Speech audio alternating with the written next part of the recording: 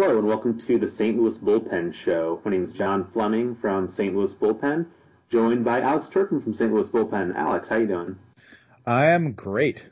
I just realized I called you Alex instead of Turp. This is weird. I'm going to stop doing that. It was jarring. Yeah, I don't know who this Alex is. Yeah, I don't know. We'll move. I had a client refer to me as Al the other day. I kind of liked it, actually. I've never heard you referred to as Al before. Is that like a thing? No, it's very, very rare. I don't know why this guy would call me Al, and I have a couple of cousin-in-laws who call me Al, and that's pretty much it. Maybe like once I get like old, maybe I can be Al. Because Alex is like a young guy's name. Yeah, I think so. I would agree with that. It's not like an old person name, and I don't ever want to go with like the full name just because it's like too many syllables. Yeah, it's hard to say. I feel like if you're going to go with Al, you should have specifically instructed somebody about it. Like Paul Simon even wrote a song saying, "You can call me Al." Like it's not, oh, I'm just going to allow people to call me Al willy-nilly. That's ludicrous. Yeah, that would be the other problem. Like it would have to be like a whole change. Like I'd have to make an announcement of some sort, and that seems like a hassle. And then if you do the announcement, nobody's gonna follow it, like just to spite you. So I don't know. I may just be doomed. That may be the case. You may have to just kind of work around that. But now, are you a Jonathan? I've never asked that before. No, I'm just John. Just John. Yeah, that's the way to go, I think. Well, most people that are John are just Johns. Like Jonathan would be a Jon. There's some exceptions to that, but for the most part, that's a decent rule to follow. I see. Well, we're both learning things about each other. Yes, this is a lot of insight. We need to talk about baseball. We can just learn about our names. I mean, it has been that kind of week in baseball. There's really not a... That kind of 2 weeks in baseball, actually. We didn't record last week either. And that's right. Lots happened during those 2 weeks, at least as far as it pertains to the Cardinals. One thing that does sort of pertain to the Cardinals, I thought we should mention, is Larry Walker got elected to the Hall of Fame a couple weeks ago. Congrats to Larry Walker, and congrats to all Canadians everywhere. Yes, and during our Hall of Fame show that we had last episode, we both said we would have put Larry Walker in the Hall of Fame. He didn't get in by much, but he did get in. That's really all that matters. Derek Jeter got in with all but one vote, which is just objectively very funny. Oh, it's yeah. Whoever did that is a hero. But the person hasn't come forward, which makes me think that it probably wasn't like a trying to knock him down a peg thing. It was probably more of a, I think there's 10 legitimate Hall of Famers that aren't Derek Jeter, and I know who's getting in, so I'm going to, vote economically here. Which I respect. Yeah, I feel like if the person was doing it to be a troll, they would have come out and said it already, which they haven't, so. Yeah. Now, there was a little bit of a scare, because in like the 24 hours leading up to the announcement, I guess some people do like, they have like projection models for who's going to make. Yeah, the ballot tracker. Yeah, the ballot tracker. And it looked like at one point there was a projection release that Larry Walker was going to miss it by like 1 or 2 votes. Yeah, Larry Walker even tweeted out earlier in the day of the Hall of Fame announcement that he thought he was going to come just a little bit short, but thanking people for their support. And turns out he was just a little bit the other direction, which I'm pretty content with. He was a great player and certainly worthy of being in Cooperstown, as is Derek Jeter. If you look at their careers, they actually had pretty similar numbers. It's not as though, like, Larry Walker made the joke that he was like the B-side in this, but like actually pretty comparable players. But arguably, dare I say, more important than Larry Walker getting into the Hall of Fame, though, is Brad Penny got a vote. Good for Brad. And another former Cardinal, however, Rafael Furcal, got 0 votes. Womp womp. So I actually did not warn you ahead of time on this, but I actually have a trivia question for you. Go for it. Okay. So so obviously I mentioned Rafael Furcal was completely shut out of Hall of Fame voting. In the 2010s, so from the 2010 to the 2019 class of the Hall of Fame, there were 16 players who were former Cardinals who got on the Hall of Fame ballot and got 0 votes. This group does not include Carlos Baerga, who you may remember was in spring training with the Cardinals, but never actually played a game with the Cardinals. So 16 players who played at least one game with the Cardinals last decade made it to the Hall of Fame ballot and got 0 votes. I do not expect you to get all 16. However, I am curious what kind of damage you can do here. Oh man, I don't even know where to begin. I feel like this is upper end remembering some guys because when you remember some guys, you don't want to just remember like, oh, I remember Barry Bonds or something. But you also don't want to remember guys who were like completely worthless. You remember guys who were like pretty good for a while, and that's what these guys. Like what era did most of them play in? Well, so all of the guys who were one and dones, almost by necessity, had to have been in the first ballot. So Right. if you were on the 2010 ballot, it means you would have had to retire after the 2004 season. I see. Now, not all of these players retired as Cardinals, though some of them did. I will say that I remember all but one of these players maybe as being on the Cardinals, so it's not as though these are guys who were on the Cardinals in the 80s and then had 20-year careers somewhere else. Yeah. Wow. I'm just gonna start throwing some darts. Okay. Edgar Renteria. Edgar Renteria is not one of them. I believe he might have gotten a vote. Let me look that up because that sure seems like a decent guess. Actually, he might not be. Would he be eligible? I'm sure he'd be eligible by now. Renteria? Yeah, I would imagine. Yeah, surely. Because he retired after 2011. So let's see how he did in the Hall of Fame ballot. I feel like he might have gotten a vote. Let's see. You can throw out some other names while I'm looking this up. Ray Lankford? Ray Lankford is one of them.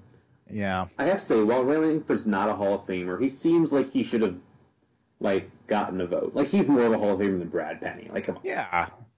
I mean, I had a feeling he might be one of them. That is kind of a bummer. Everyone loves Ray Lankford. It sort of reflects like Ray Lankford just being constantly overlooked. Okay, and I did look it up. Renteria on the 2017 Hall of Fame ballot got 0.5% of the vote. He actually got 2 votes for the Hall of Fame, same as Jason Varitek that year. Oh wow, good for him. Willie McGee. Willie McGee is not on there. He would have been a little bit earlier than that, though we did get some Hall of Fame votes. Yeah, okay. I actually looked this up earlier today. He actually got exactly 5% his first year, so he stayed on for a second year, but then dropped down to like 3. Fernando Tatis. Another good guess, but he is not. Oh boy. Placido Polanco. Placido Polanco is not. You mean list off the names, or? Huh? You mean to start listing off the names, or do you want to just? Yeah, go ahead. Okay. So the 15 remaining players, we have Todd Zeile. It's a good one. Tony Womack. Ian Jordan. Woody Williams. Well, let me say, I think I was shooting a little over my mark because some of these names did pop into my head. But my thought was like, I mean, surely I think it speaks to that it's easier to make the ballot than we assume because I would not have expected some of those to even be on the ballot. That said, I would have expected Brian Jordan to get a vote. He was like a legitimately good player. Yeah.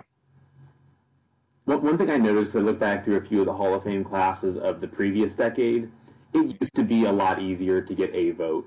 Like there would be ballots of 35 names where all but like 2 people got a vote, and this year a solid half of the people got 0 votes. Wow. Actually, not quite, but a lot got 0.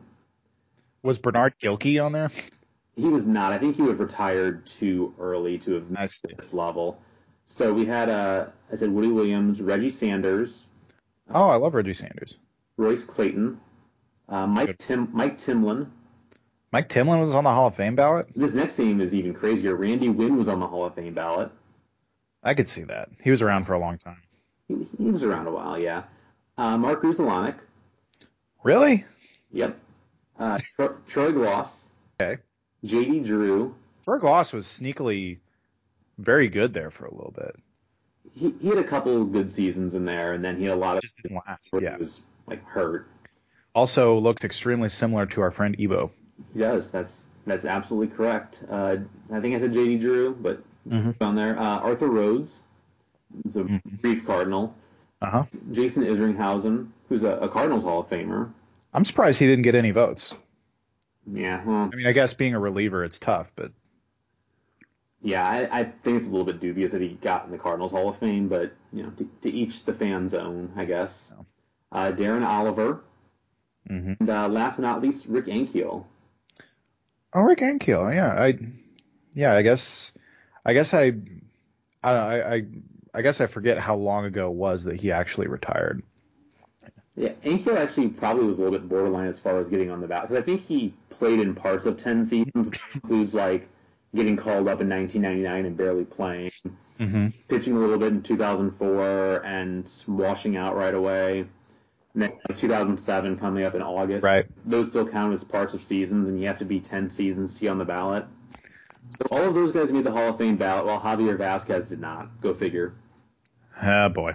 Very interesting thing there, but Yeah. whatever. Vasquez wasn't going to make the Hall of Fame anyway. Right. So anyway, though, as far as current day Cardinals action, not a lot has happened as far as free agency is concerned, though two of the very few decent free agents remaining have since signed, notably Marcell Ozuna. I guess he'd be considered an old friend now that he's now in the Cardinals, right?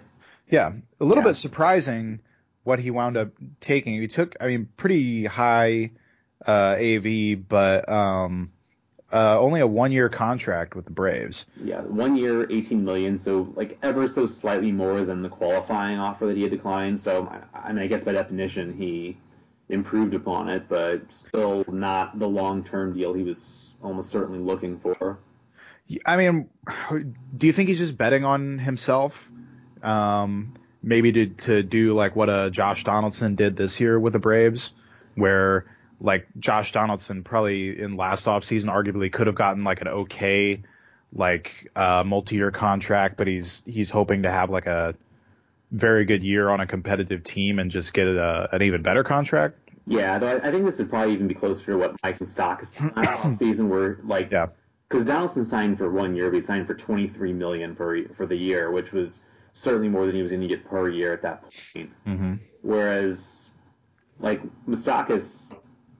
Ozuna signed for seemingly like I would have thought he could have gotten $18 million per year for like 3 or 4 years, but maybe thinking that if he goes and rakes for the Braves next year, he'll be able to jumpstart his value a little bit.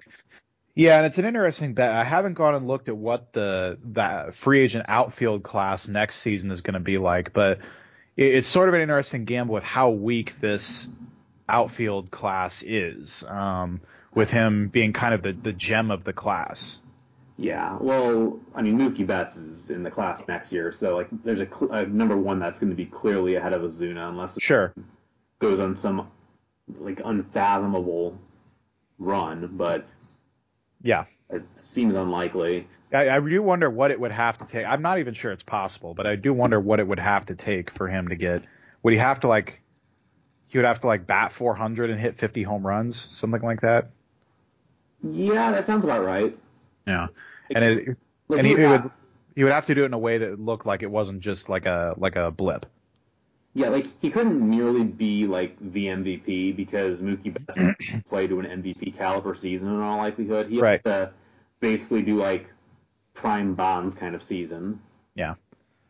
And probably also share some sort of defensive rehabilitation.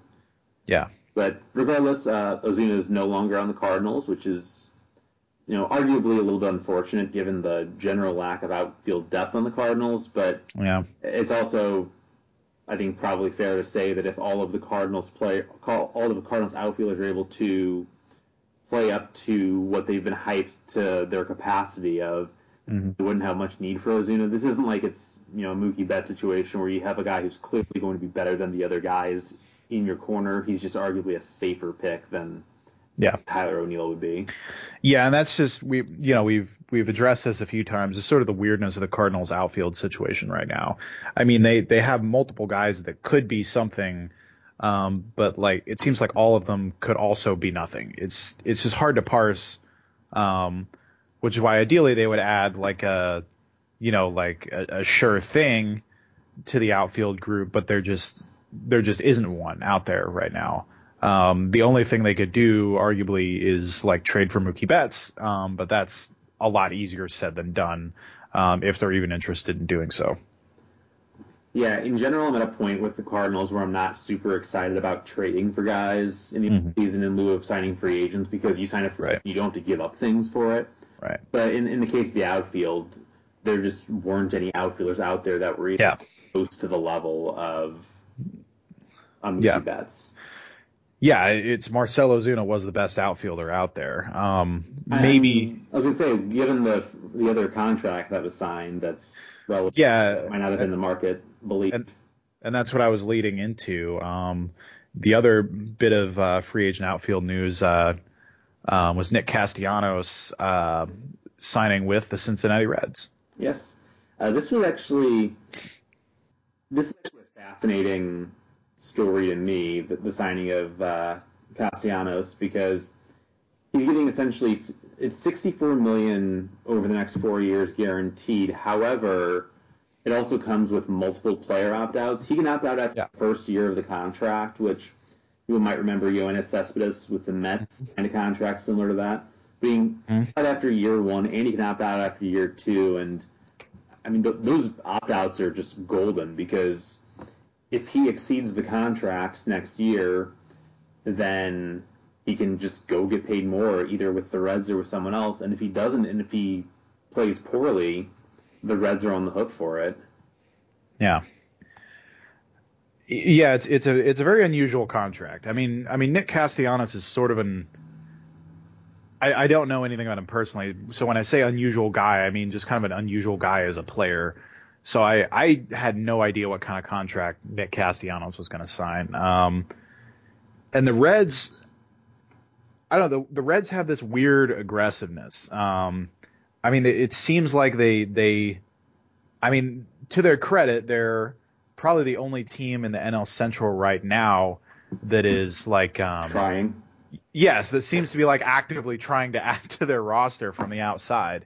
And yet it's always like unusual stuff like this. Like they signed Mike Moustakas without him having like an obvious fit. So I don't know. The whole, it's weird. I had posited Nick Castellanos as a possible like short-term option for the Cardinals, depending on what they could get him for. If they could have gotten him on like just a straight up short-term contract, maybe that's a guy you want in the mix. And I said that in response to our friend Gabe, and then some other people. I think also our friend Drew Silva suggesting as much, that the Cardinals should really go after Yasiel Puig. I posit I would have, all other things equal, maybe preferred Castellanos, because I'm not fully convinced at how good Yasiel Puig is anymore. Yeah. But I don't know what exactly to make of that. I mean, the Reds are kind of they're just such a weird situation. I mean, Trevor Bauer, he still plays for them, correct? Yeah, I think that the Reds, if you had to speak to their overall philosophy that they seem to be enacting, is they've stopped caring about defense. Like, they gave away Billy Hamilton for very little a year ago. They are moving towards Nick Castellanos, who has been a very bad defensive outfielder, though his metrics have improved a little bit, and he really never had a lot of background playing in the outfield, so you can maybe talk yourself into that. But that's also what the Cardinals did with Dexter Fowler, and that hasn't worked out great. And then, as you mentioned, Mike Moustakas was signed to play second base, which seems like a really risky move, but I guess at this point, the Reds are just selling out for offense, which we'll see how that works out, but they've certainly added a lot of overall talent. And I mean, I don't know how much, because I think Castellanos is probably a better bet than Yasiel Puig right now, which was a player who was on the Reds for the bulk of last season. So, how much of an actual upgrade there was is kind of hard to say. But, I mean, the Reds are moving in the right direction, and the Cubs are not actually, they haven't lost a lot of players from last season, but at the same time, there's just constant rumors, and there seems to be very little throughout the Cubs actually adding anybody of particular substance. They signed, who was it that they signed the other day? The Cubs? Yeah, I'm drawing a blank on who it was. I'm also drawing a blank. Let's see, maybe I can. Well, I was Steven Souza. Steven Souza Jr. They also signed Jeremy Jeffries. Yeah, which I think that's just sort of a reclamation, just, Yeah, that's fine. Which I think is a fine move, but it's not something that Yeah. you're expecting to necessarily be at the forefront of your bullpen next year or anything like that. Yeah, the Cubs, I would say the Reds, to their credit, are the most interesting team in the NL Central right now. The Cardinals and the Brewers both seem good, but not in a super interesting way. The Cubs are kind of interesting, unintentionally so, just because they're in such a precarious situation. And I don't know if you had any more thoughts on the free agency, but that will tie into one of the other things we're going to discuss about the Cubs being in a precarious situation. Yeah, the one thing that's a letdown for me with the Cardinals free agency so far is I'm not somebody that believes that the Cardinals necessarily had to get like aggressively better during the offseason, because this is a team that won the division. They made the NLCS. Yeah. And while I don't think you need to rest on your laurels, I do think it's fair to say that they don't have to just sell out everything to make the team respectable, because the team already was respectable. And there is a window for the team to get better next year, even without adding. But like, they lost Marcell Ozuna, who was not necessarily like the superstar they might have hoped they were getting whenever they acquired him, but was still like a solid contributor to the middle of the order. And to this point, he's being replaced by functionally nobody. Right. And there really is no place on the infield where you'd be able to improve based on the players that were left on the free agent market after like Josh Donaldson signed. But the outfield, you did have guys where you can improve with either Ozuna or Castellanos. Even if they're not really improvements, you can at least say we're staying level. And the only guy left on the market, I think, that would even be close to that would be Puig, though I agree with you that I don't think Puig is necessarily... He's not what he was a few years ago. I think it would be worth at least talking to him, seeing about bringing him into the organization. You hear these very like nebulous, he doesn't seem like a Cardinal kind of things, which seems... it seems like, let's put it this way, whenever there's talk about this guy doesn't seem like he'd be good for the Cardinals, it's never a white player. So it's a little bit concerning. Like, I kind of want to know what it is. Like, why doesn't he seem like a Cardinal? Like, he seems like he, is very well liked by his teammates. It seems like he's, generally fairly productive. He had some, issues early on in his Dodgers tenure where his work ethic was being questioned, but that seems to have completely gone away over the last few years, even if his production isn't what it was in the early going. At this point, I'm just like, is this the team the Cardinals are going to go into the season with? Because I think this is a roster that could compete. I think they'll still compete for the NL Central, but it seems like there were just so many little things they could have done along the way that would have really allowed them to separate themselves with, one of the big division threats of last year getting actively worse than the Brewers, and one of the division threats in the Cubs really starting to go that direction as well. Yeah. Yeah, I mean, the Cardinals, their outfield situation kind of betrays this, but what they have going for them is that they're a decently high floor team. But you are correct, though. They shouldn't rest on their laurels on that. I mean, there were ways they could have, they didn't have to be overly aggressive to have a good team. They already have that, but we are kind of in this mode where we're not really expecting them to be like aggressive in free agency, because what reason do we really have to be? And that is frustrating. Did you have any? I know you saw it. Did you have any thoughts on the Cardinals ZiPS projections for 2020 that came out recently?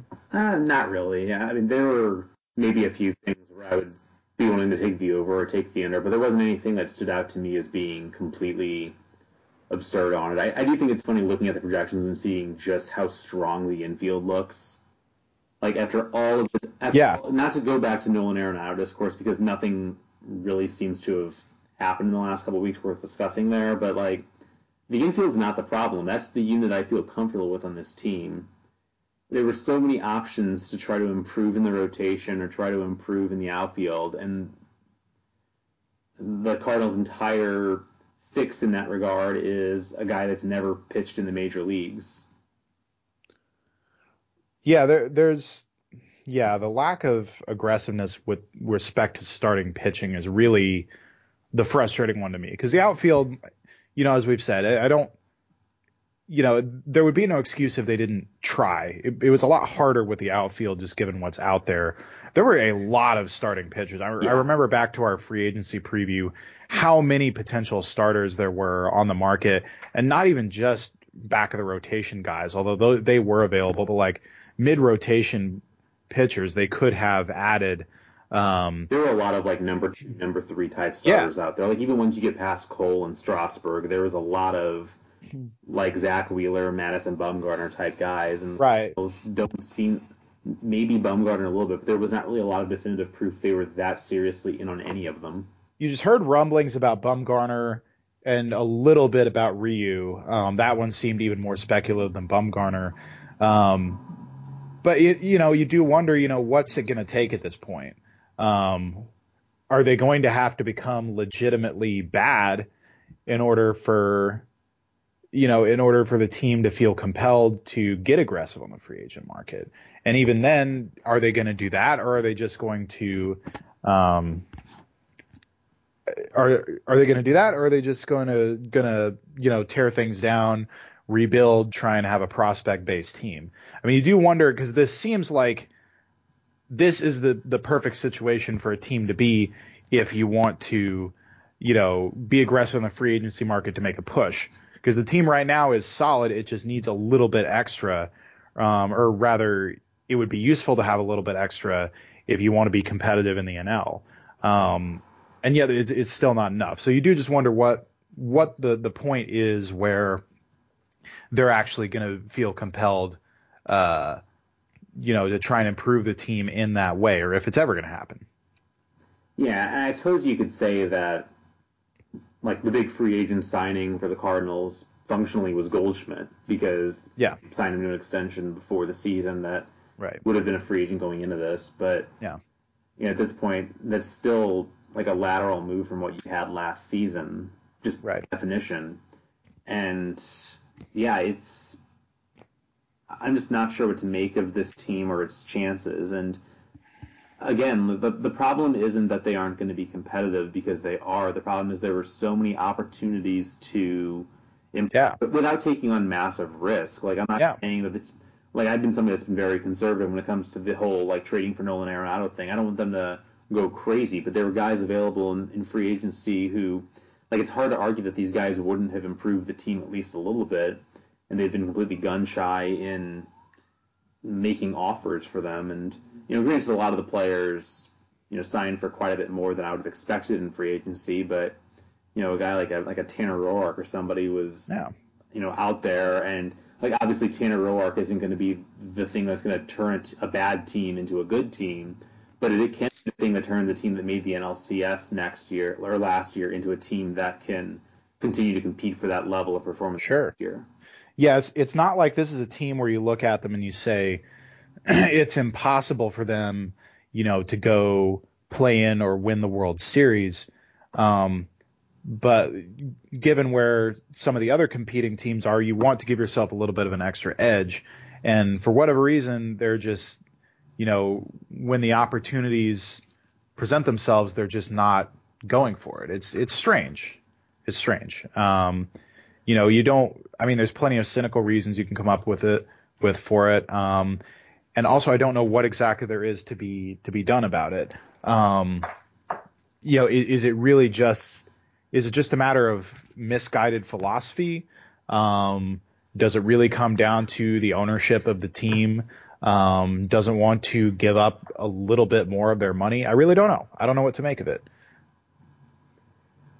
Yeah, it's. I'm just going to keep repeating myself here, but it does seem like, especially with what's going on with the Cubs, and we'll talk about Kris Bryant in a second, but the Cubs, for whatever reason, are taking this huge step back. And there's this, like, it's become like a national story, the fact that the Cubs aren't spending, and for some reason the Cardinals aren't getting, I think, the same level of scrutiny. Certainly among Cardinals fans they are, but just like on a national scale. But the Cardinals have been really inactive. Like the Cardinals haven't acquired, I don't think, a single new player in the offseason who played in the majors last year, have they? Or I guess Austin Dean would be. Yes, and that's like that's a technically, technically Austin Dean. Yeah, who's not expected to be on the big league roster, I don't think. And if he is, he's just going to be, purely a bench player. Yeah.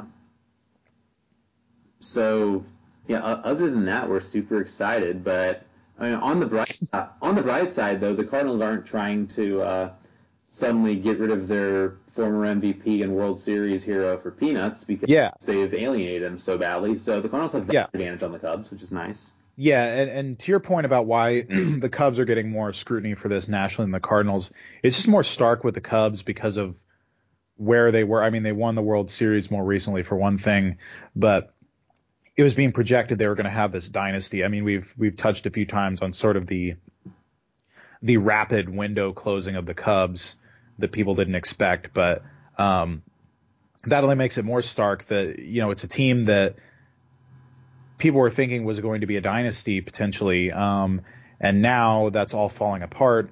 And that could be, I'm not going to go so far as to say solved, but some of the bleeding could be stopped by just paying their guys. And also just what we're getting into, the Kris Bryant story, just the absolute silliness of this whole thing. It's so silly. Like the Ricketts family has so much money, and to go to this length to keep a guy who played in essence an entire season for you from getting paid for that one season. It's very strange. You just got to step back and really look at what exactly it is and wonder why. But we're getting a little ahead of ourselves. So for people who somehow aren't familiar, can you recap what exactly this Kris Bryant story is? Okay, so I guess we'll start before the 2015 season. So Kris Bryant was, I can't remember, I think he was the number 2 prospect in baseball technically entering the season, but it was like consensus major prospect for the Cubs. Mm-hmm. He'd been the number 2 overall pick, kind of much at third base, but out of the University of San Diego, where my great uncle Ed taught music for a long time. I didn't. I knew that you had an uncle who lived in San Diego, as has come up many times on the podcast. I was not sure that he was a professor. That's interesting. Okay, so it depends who you ask on the topic. If you ask the Cubs, they would say that they really were excited about Mike Olt being their third baseman, and so it just so happened that Mike Olt got hurt right as it came around the point in the season where Kris Bryant being called up would allow them to retain another year of his arbitration years. Funny that timing. Yeah, if you ask pretty much anyone other than the Cubs, that's an insane lie, and they held him down as long as they possibly could, and they did things for Addison Russell, though that one didn't work out as well for them for different reasons. But as far as yikes. As far as Bryant, though, he had filed a grievance pretty much immediately with the Cubs, arguing that the Cubs had been intentionally trying to keep him from reaching free agency.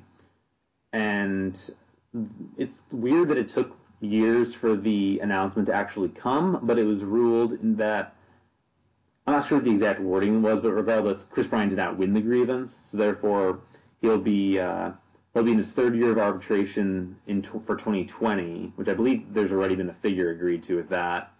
But then in 2021, he'll have another year of arbitration, and then he'll be a free agency. And based off of all of the bad blood, seems like unless the Cubs really blow him away with an offer, he's probably going to hit the road and go somewhere else. Yeah, and that's the other part of it, it's ridiculous anyway, when you put into perspective how much money the Cubs franchise brings in versus how much Kris Bryant played for them that season versus what money they're refusing to give him. The flip side of that is that you're now basically guaranteeing that he is not going to want to play for you anymore.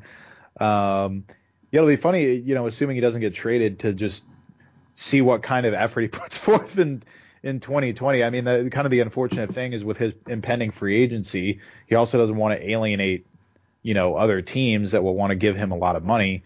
But I can't imagine he's going to be happy with his situation. I mean, Nolan Arenado is kind of going through the same thing. He seems very unhappy with the fact that he, has to, everything he hears all day, every day is about whether the Rockies are going to trade him or not. Yeah, I have a lot less sympathy for Arenado's situation. Yes, absolutely. He signed up for that. That was his decision. He was about to reach free agency, and he decided against it because he wanted to lock in his contract. Kris Bryant, he couldn't. Kris Bryant's getting screwed. Yeah, and it's sort of, that's just the system, and it's unfortunate. And I think that the players' union needs to discuss, whenever the next round of collective bargaining happens, how to stop this. But unfortunately, the players' union is controlled by players that have already hit free agency, so they don't seem to care that much about the minor leaguers. Yeah, I don't know if we've covered this very much or not. It's sort of a thing that unfortunately gets a little lost in a lot of the discussions about baseball and labor. That part of the problem is, and is always going to be, that what the power behind the players union really is obviously, those of us who are pro labor in baseball are always going to root for the players union, and we'll root for them to fortify and increase their own rights. But at the same time, they seem very willing to throw young players, particularly minor leaguers, under the bus.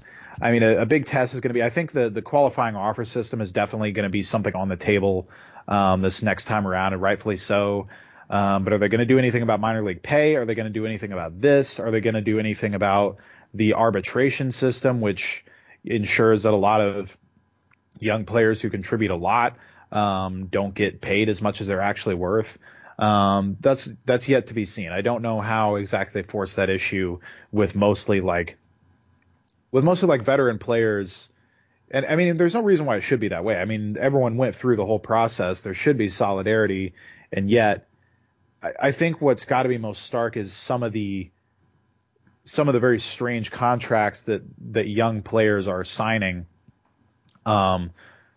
just to get themselves out of the arbitration system, signing low value contracts.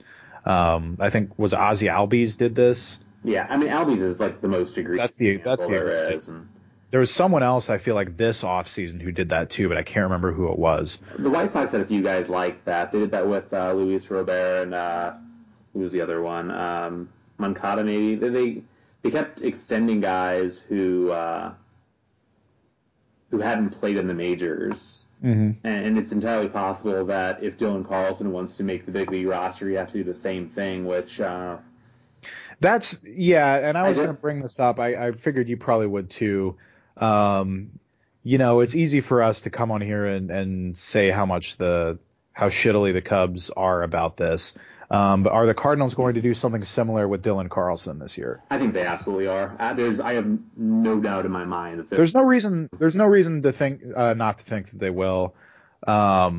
I've heard a lot of Cardinals fans have this denial about it and say that the Cardinals haven't done it in the past, which is true, but they really haven't been in a situation where that's right. It would benefit them to do it. Yeah, it seems like they haven't had. When was the last time they had not only an elite prospect, but an elite prospect who was considered ready to go at season's start? Because Taveras would have been. Taveras, but I don't even know if it was universally agreed upon that he was ready to go. He didn't get called up until June? It was May, but yeah. That was May. That would have been the only one where arguably they did it. That one seemed. Well, Taveras definitely wasn't as transparent as Kris Bryant. Yeah. If they did, they at least waited around a little more. And I don't remember what exactly the impetus was, or if there was one for when they eventually did call Taveras up. I thought there was something, but I could be wrong about that. I believe it was an injury. It was either to Alan Craig or to Matt Adams. Yeah, because they had outfielders, already that could play. They had corner outfielders, Yeah, it wasn't. I mean, it's totally possible that was part of the decision making. I mean, there's no reason to just assume that it never would be. But no, it was not as absolutely blatantly obvious as when the Cubs did it. That's probably the most blatantly obvious example there's been. Yeah, it's not going to matter as to whether they do it or not, what Carlson's performance is like in spring training, but man, they're going to catch a lot more heat for it. And of course the follow up to that is like catch a lot of heat for it, but to what end? But they will catch a lot of heat for it if Carlson looks fantastic in spring training and gets called up in like late April, when like one of the outfield starters isn't performing well. Yeah, and I mean, I don't want to get mad at the Cardinals for doing a thing they haven't actually done yet. I just think that I would expect that there's probably going to be some level of, and it may not be as simple as, wait until the clock hits and then that day call him up. I think it'd be more of a situation of let him get some playing time in Memphis, because you can rationalize not starting him in the majors. He hasn't played that much. Yeah, he's very young, and I mean, if he doesn't look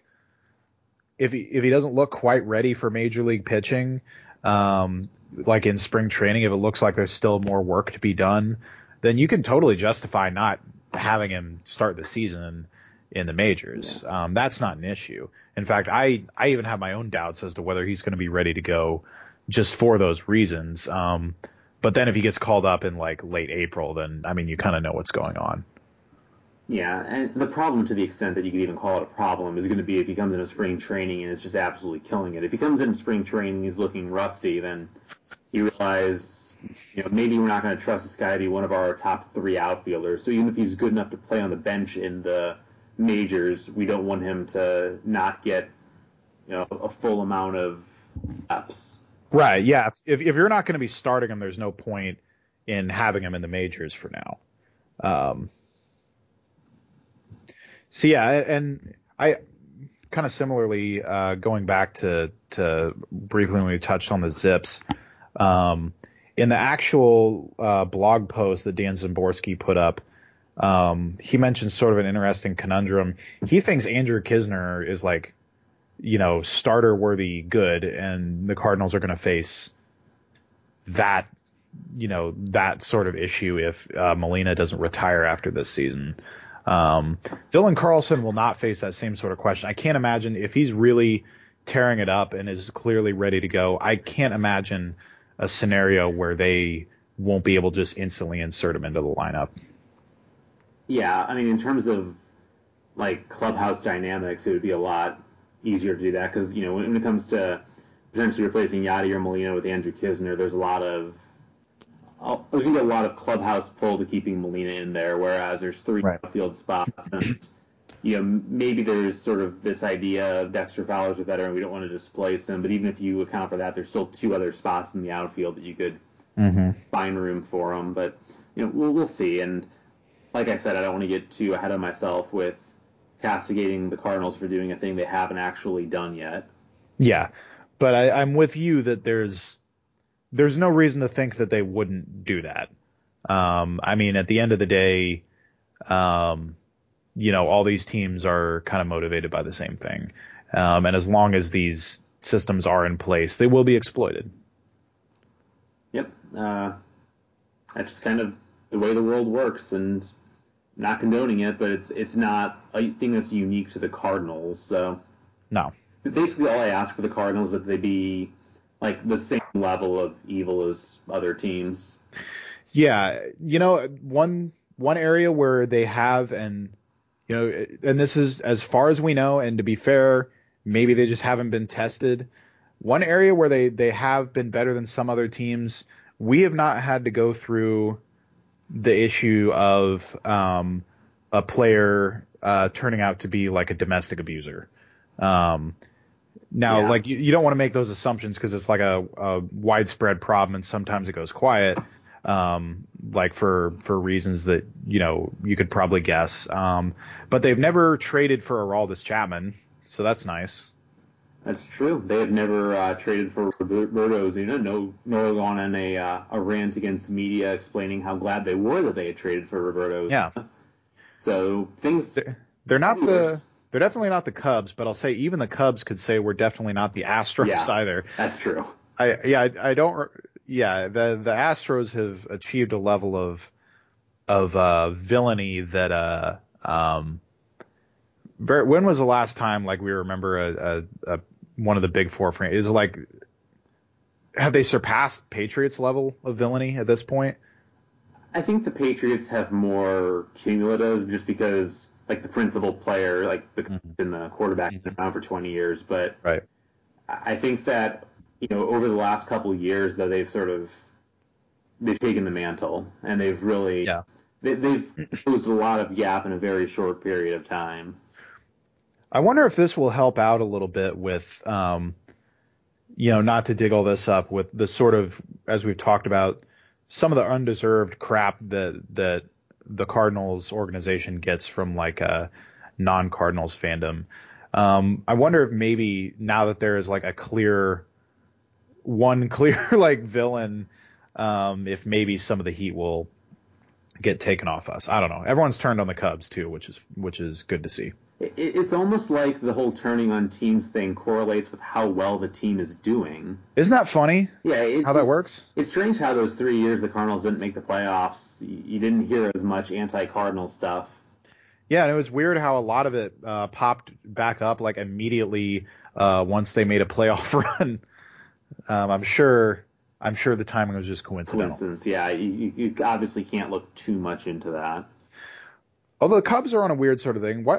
It still blows my mind that, I was never one to say it's not like everyone had to hate the Cubs the way we hate the Cubs when they were, when they first became prominent this time around and when they started making playoff runs again. It was amazing to me that they were ever like a media darling among like, or I don't even want to say media darling, that they were ever like a darling team among people who should know better. But with them, it's kind of been the opposite. I mean, people have kind of turned on them simultaneously with them starting to do worse. But the more obnoxious elements of Cubsdom sort of surfaced as they've been on this decline. Yeah. Yeah, we're in a place right now where you are dating a Packers fan and I am dating a Cubs fan, so that's cool. It's rough. It's a thing I try to avoid. Thing ever. Yeah, things haven't been bad. My last girlfriend was she didn't care about the Cubs, but she was a big time Blackhawks fan. That was rough. Yeah. That was a lot worse than this is. I didn't even know how to approach that, how to even have a conversation about it without mentioning how racist their jerseys were. You just draw the line at Patrick Kane, and as long as she's willing to, condemn him, you kind of consider that a victory and you move on. Yeah. My current girlfriend does not seem to care about the Blackhawks at all, so I can talk freely and openly about how Patrick Kane belongs in prison. Yeah, I think you probably should have done that with the previous one. Actually, she didn't seem to disagree with me. She did agree, in fairness, that Patrick Kane was a bad guy. So I want to be fair to her about that. Yeah, I think that's probably a fair thing that most people can agree with. Their level of bringing it up might vary by market to market, but the general sentiment, I think, is pretty agreeable.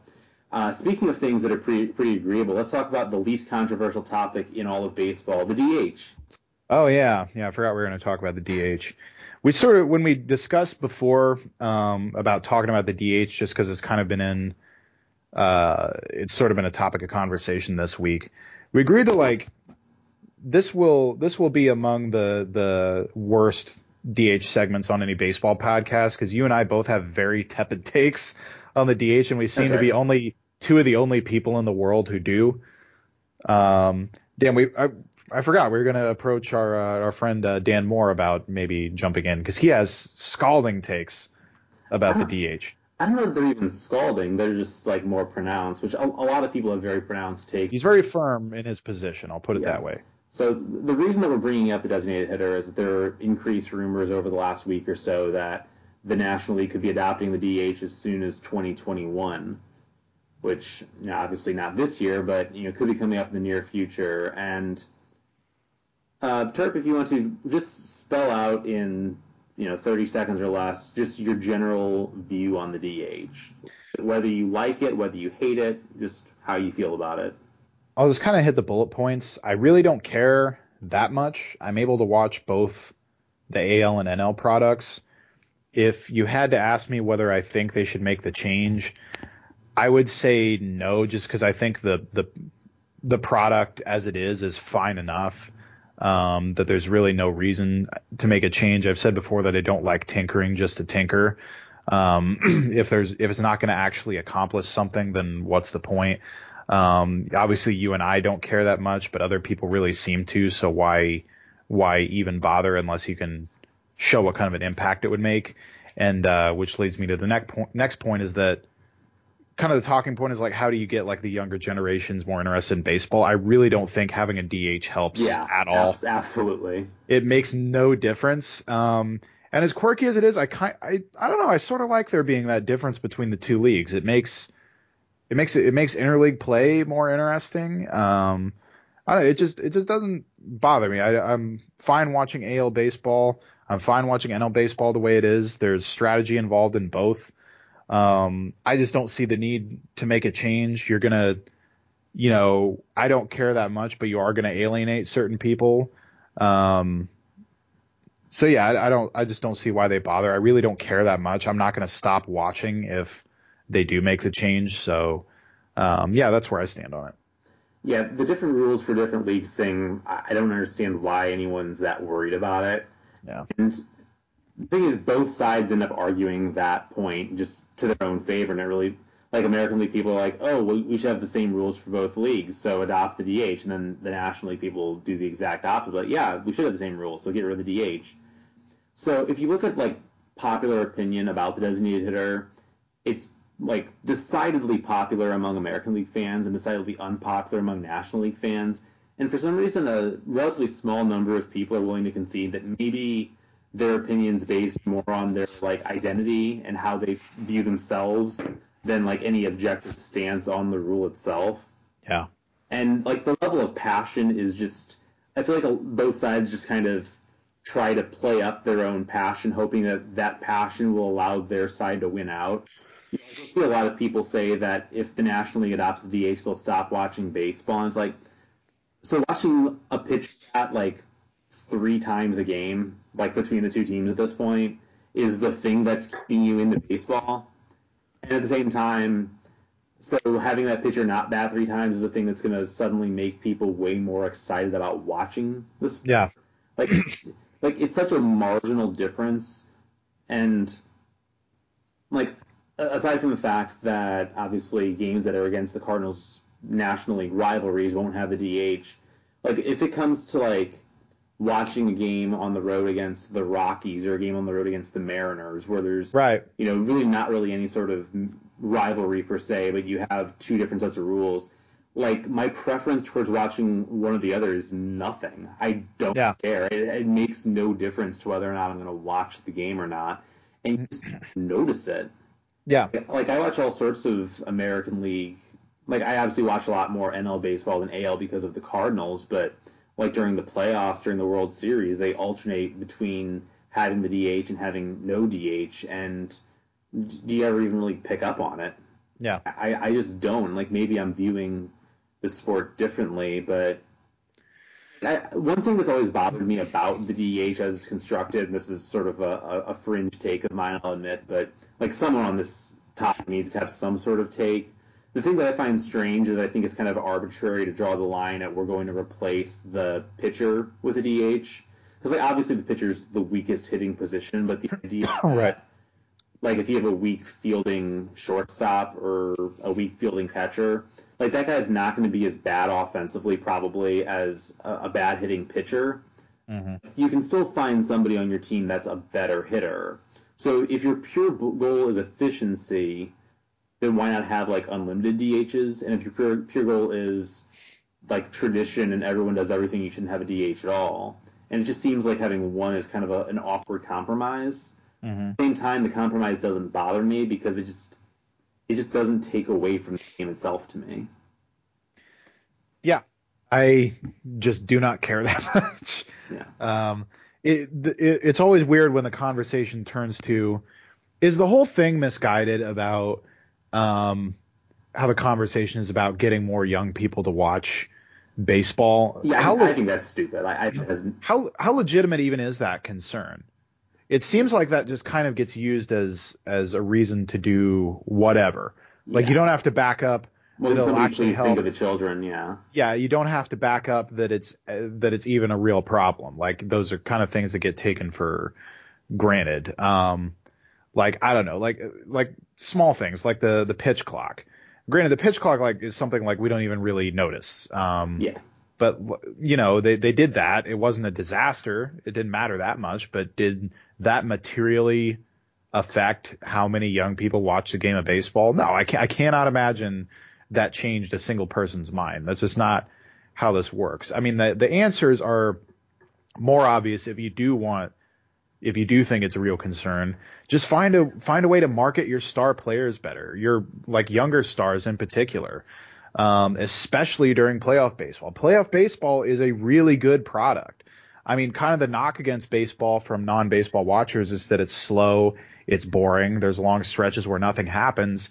But I mean, to take that as in playoff baseball, that all adds to the tension. Is get eyes on playoff baseball, get people interested in the young stars of the game. And I mean, if you really think that we need to draw more people in, then that's how you do it. And yet it's tinkering with the rules. I don't know that there's a single rule in baseball that you could tinker with that will have that effect that they want it to. It's very misguided to me, all of it. Yeah, I've always thought that the baseball is slow and that's why younger people don't like it argument. I've always thought that was kind of overblown because, what sport's very much not slow is hockey. You know what sport very much is slow is football. You know what sport's way, way, way more popular than the other one is football. Yeah. The speed of the game just doesn't seem to necessarily have much of a correlation. I'm okay with speeding the game up, but I don't think it's going to necessarily make a huge difference when it comes to the overall popularity of the sport. Yeah. And no, I will say with football, they are in the NFL in particular, they are probably going to have to reckon at some point with how much the constant commercial breaks are hurting the product. But that's a different thing. That's a totally separate issue to me. Pace of play is sort of this straw man overall. I don't know how much it really matters. Yeah, I think that one of the big things that makes, and this works with the NFL, this also works with the NBA, is these are leagues that market their stars a lot more than baseball. How many just quarterbacks in the NFL are more famous than the most famous active baseball player? Most of them, I think, at this point. Yeah, and but you know what the NFL does well is they market their stars very well. They do, and you know what else they do? They have almost all of their games on national TV. Yeah, that's another thing. Whereas in baseball, there aren't even that many playoff games until the World Series that are on network TV at an era where fewer and fewer young people have cable.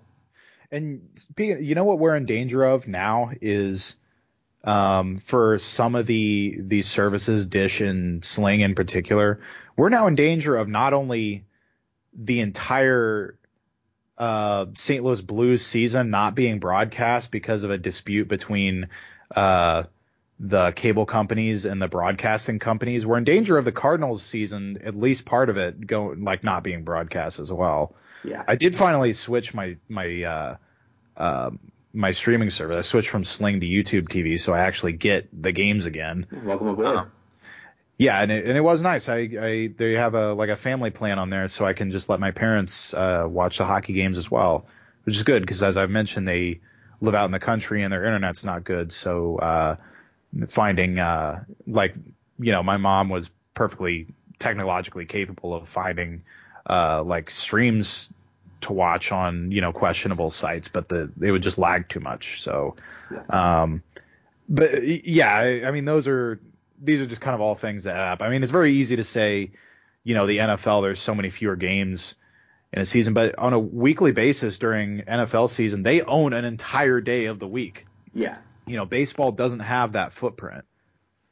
And to circle back to like the point with just the DH and the idea of it appealing to young people, like which do you think is going to have more of an impact on whether young people watch the game? The presence or absence of a designated hitter, or the presence or absence of the game being on television? I can promise which one has more of an impact, and I don't think I have to even say the answer. I think that's self-evident.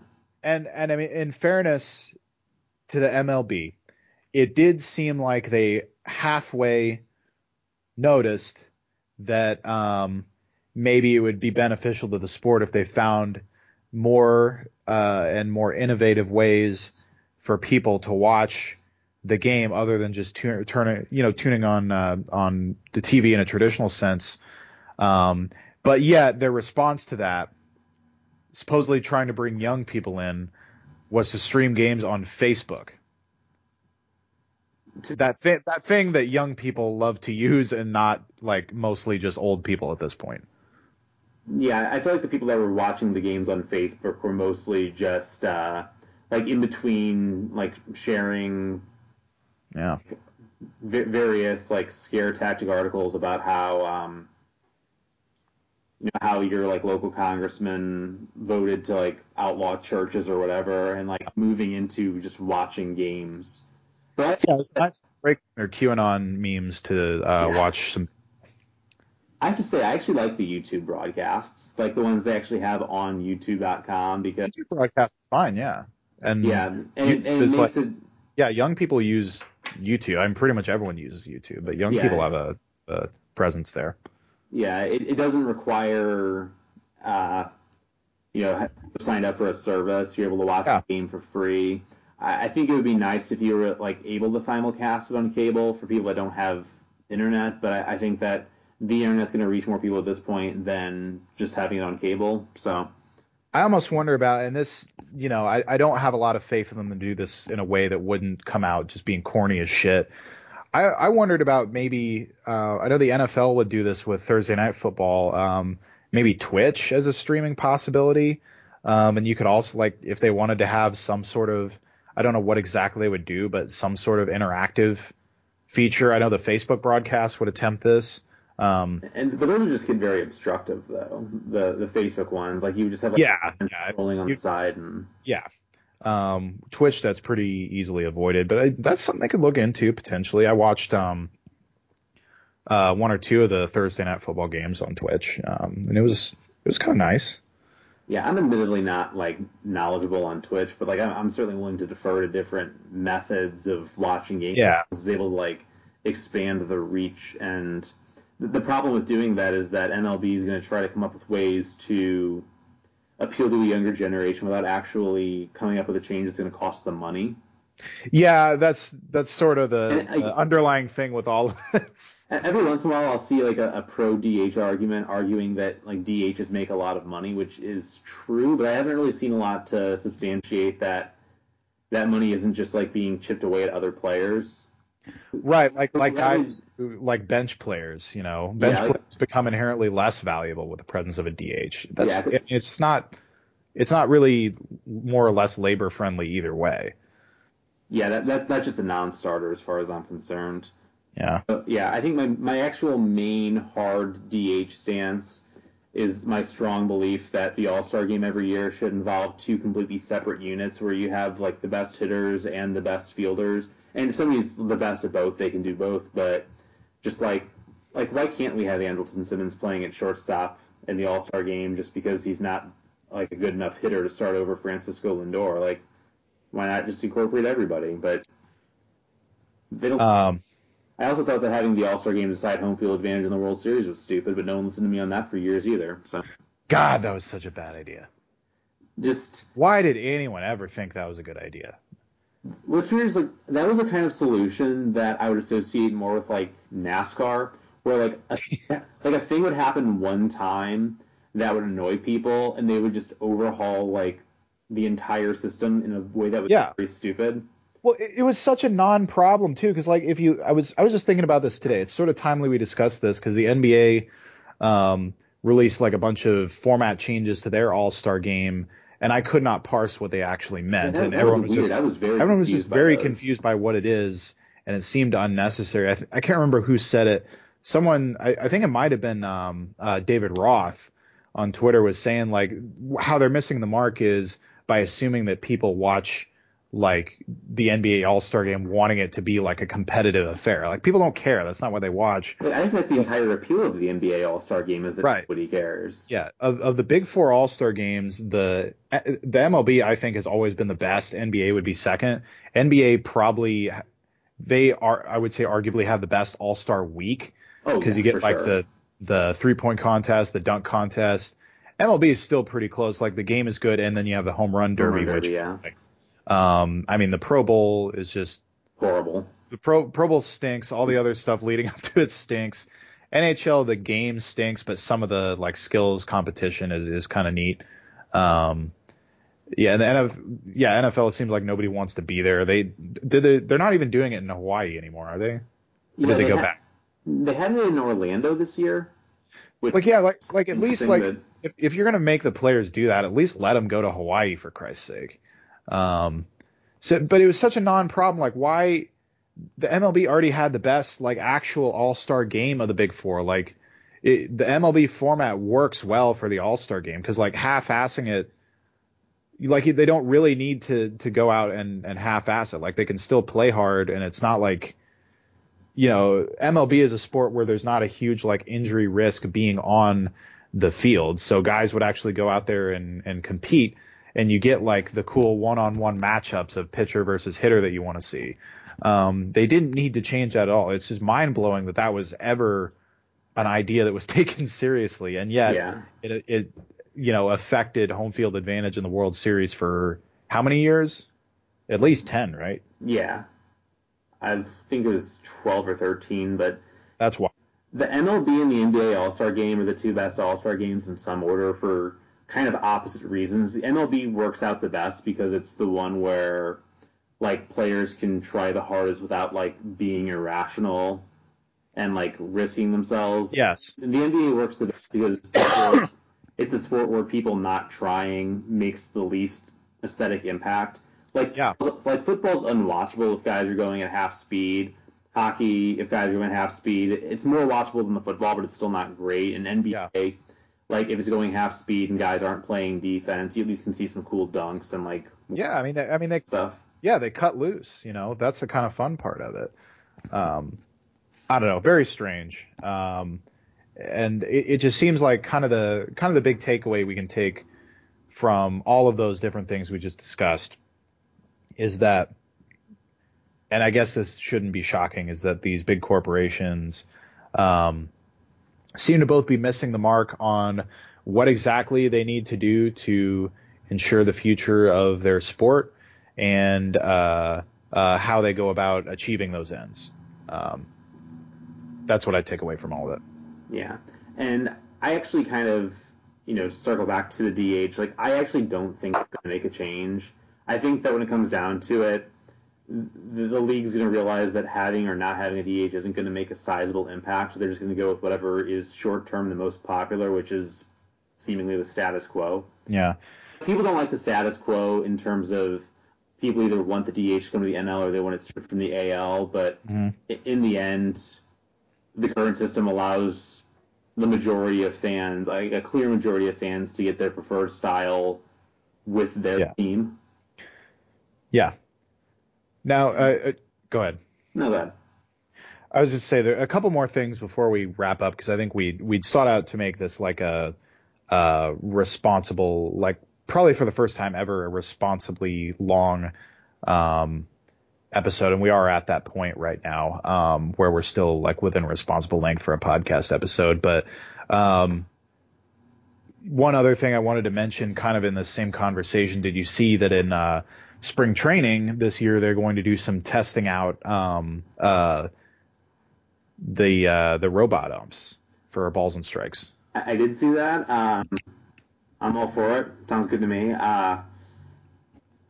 The one sizable like change it would make, I guess, to baseball would be that, besides obviously the presence of them, but like suddenly pitch framing becomes less of a thing in terms of roster construction. But it's kind of weird because, like, a few years ago, this would have really hurt the Cardinals because Yadier Molina was one of the best pitch framers in the sport. But at this point, he has, like, besides the fact that he's, nearing the end of his playing career in all likelihood, he doesn't seem to be as good at the framing part. We'll see what it looks like. I don't know. Aesthetics matter a lot. I actually never saw this as a huge enough problem that they needed to make a big change. I was never one that called for robot umps. That's not my problem. I have problems with umpires. That is not my problem with umpires, that they screw up the calls. Because, I mean, theoretically, it affects everyone the same way, or it can affect everyone the same way on a given night. A missed ball strike call never, I mean, it would like bother me, but it never filled me with the kind of outrage that led me to believe they should institute some sort of massive change. That said, I don't know if I'll care that much. I always thought, we'll see how they actually implement. I always thought instead of, I don't know what the machine, I guess, is going to look like that will calculate balls and strikes and how it will work. I always thought maybe having the home plate umpire hold something, and then they can be there to make calls at home plate and whatever other calls they need to make, call a balk or whatever else. So I don't know. We'll just see what it looks like. It's just testing out in spring training. That's fine. If it's stupid, then just don't implement it. I'm okay with them testing pretty much anything in spring training because I just don't care about. Yeah, who cares? Games. That's the time to do that. It's odd to me whenever the big sports leagues want to test something during the playoffs. That's the worst idea in the world. Do it in these exhibition games where guys are just going out there and getting tuned up anyway. Who cares? So we'll see what it looks like. I was never really in favor of it, but it's one of those where I'm perfectly willing to be convinced otherwise. So it could work out. Yeah, we'll see how it goes. We should get, as I mentioned, we've talked about doing fan files episodes sometime. My choice for a Royals fan would be my friend Steve. Steve also, he's an extremely level-headed, even-keeled guy, but he loathes instant replay more than anyone I've ever met. So if we do have him on, we'll just have to remember to get him going about his thoughts on instant replay. Because, does that set him off, especially in baseball. I envy people who hate instant replay because I feel like in order to hate instant replay, you have to not care that much about who wins games. Yeah. I want to be in that mindset. I want to not I want to, be so at peace with the world that the Cardinals losing a game on a blown call is worth it to me in order to have, an extra, 5 minutes of leisure time or whatever the replay would fix. Yeah. Someday. Isn't that also a Dan Moore thing? Doesn't he also hate replay? Yeah. He does. Yeah, it's very on brand for Dan. And I think we just need to have him on here sometime and just pick his brain. I agree. So, all right. Did you have anything else? No, not really. As we said, there's just not much going on right now in baseball. So this is what you get instead. Yeah, and other than Puig, pretty much every conceivable free agent is signed, and unless one of these major players gets traded, which there's constantly very basic level rumors going around. There were Mookie Betts to the Padres rumors going on. There were the rumor today was that they're talking with the Dodgers about Mookie Betts. Yeah, I heard that one as well. And wouldn't that just figure? The vaguely rumored Nolan Arenado for Kris Bryant rumors, which doesn't really make sense for either team. No, it really doesn't.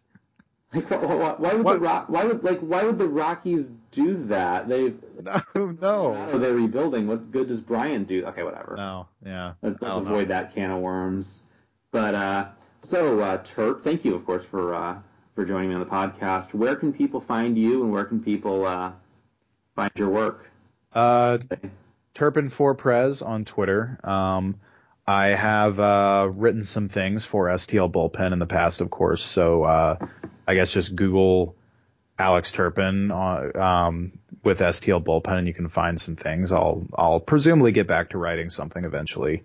I was thinking this week about finally pulling the trigger and doing that article on the one-armed Gritchett game that I've been planning for so long. And also possibly maybe like a revisit of the Large Adult Sons article could be good. That's mainly it. My wonderful mom has a wonderful cooking blog also. Check that out, thekitchenwench.com. And I did want to drop one more. I referenced earlier, I sort of vaguely referenced our friend Gabe having written an article about Yasiel Puig. So that was on Viva Alberto's, if you want to read his thoughts about that. So where can people find you, John? You can find me on Twitter at JohnJF125. You can find my writing on stlbullpen.com. Follow STL Bullpen on Twitter at STL Bullpen, Facebook.com/STL Bullpen. Had a few articles go up in the last couple weeks that are of wildly different topics, but it's all there. You can check it out and what's going on. And yeah, that's pretty much all I got. We'll reconvene at another time, and I mean, let's be honest, we could probably reconvene in a month, and there probably won't be much different going on in baseball. Maybe we'll just.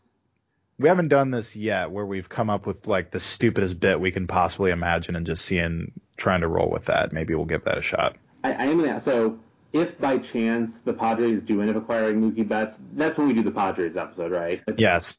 That's when the stars of a line, and that's when we. The Padres episode, which I think has been mentioned in every single episode so far, if not every one, then very close to it. It's gonna be a banger when this thing finally happens. It's basically the equivalent of like Alfred Hitchcock walking past the screen and all. It's just like a little nugget in there. Yeah. Yeah, it's gonna feel bad whenever it's over, because then what are we gonna talk about and anticipate? I guess more Large Adult Sons articles. Yeah, I guess. What led me to think of that, one of the guys that I mentioned in that article, Mitchell Osnowitz, his, I think, dad started following me on Twitter. That's a mistake. Well, I think maybe what had happened, I think maybe I'd seen a couple of Osnowitz names pop up, so maybe like I'd noticed this whenever the Trey Fletcher article had like way more views than it feasibly should have. I found out like his parents shared it on Facebook. I think maybe like one of Mitchell Osnowitz's family members like Googled their kid's name and found this article, this very silly article, and they just sort of kind of started following the STL bullpen content. And like I got tagged in something. So yeah, he may have unfollowed by now already. It's a mistake for anyone to follow me, to be clear, but presumably if you're from like a normal, well-adjusted family like the Osnowitzes. It doesn't speak to you super well to follow. Exactly. Okay. Yeah. Gotcha. Well, thank you for joining me. Thank you to all for listening, and thank you to those of us who will put up with whatever sort of episode padding we have to do in the next couple weeks, because nothing's going to happen in baseball. So you're the real heroes. Thank you. Bye.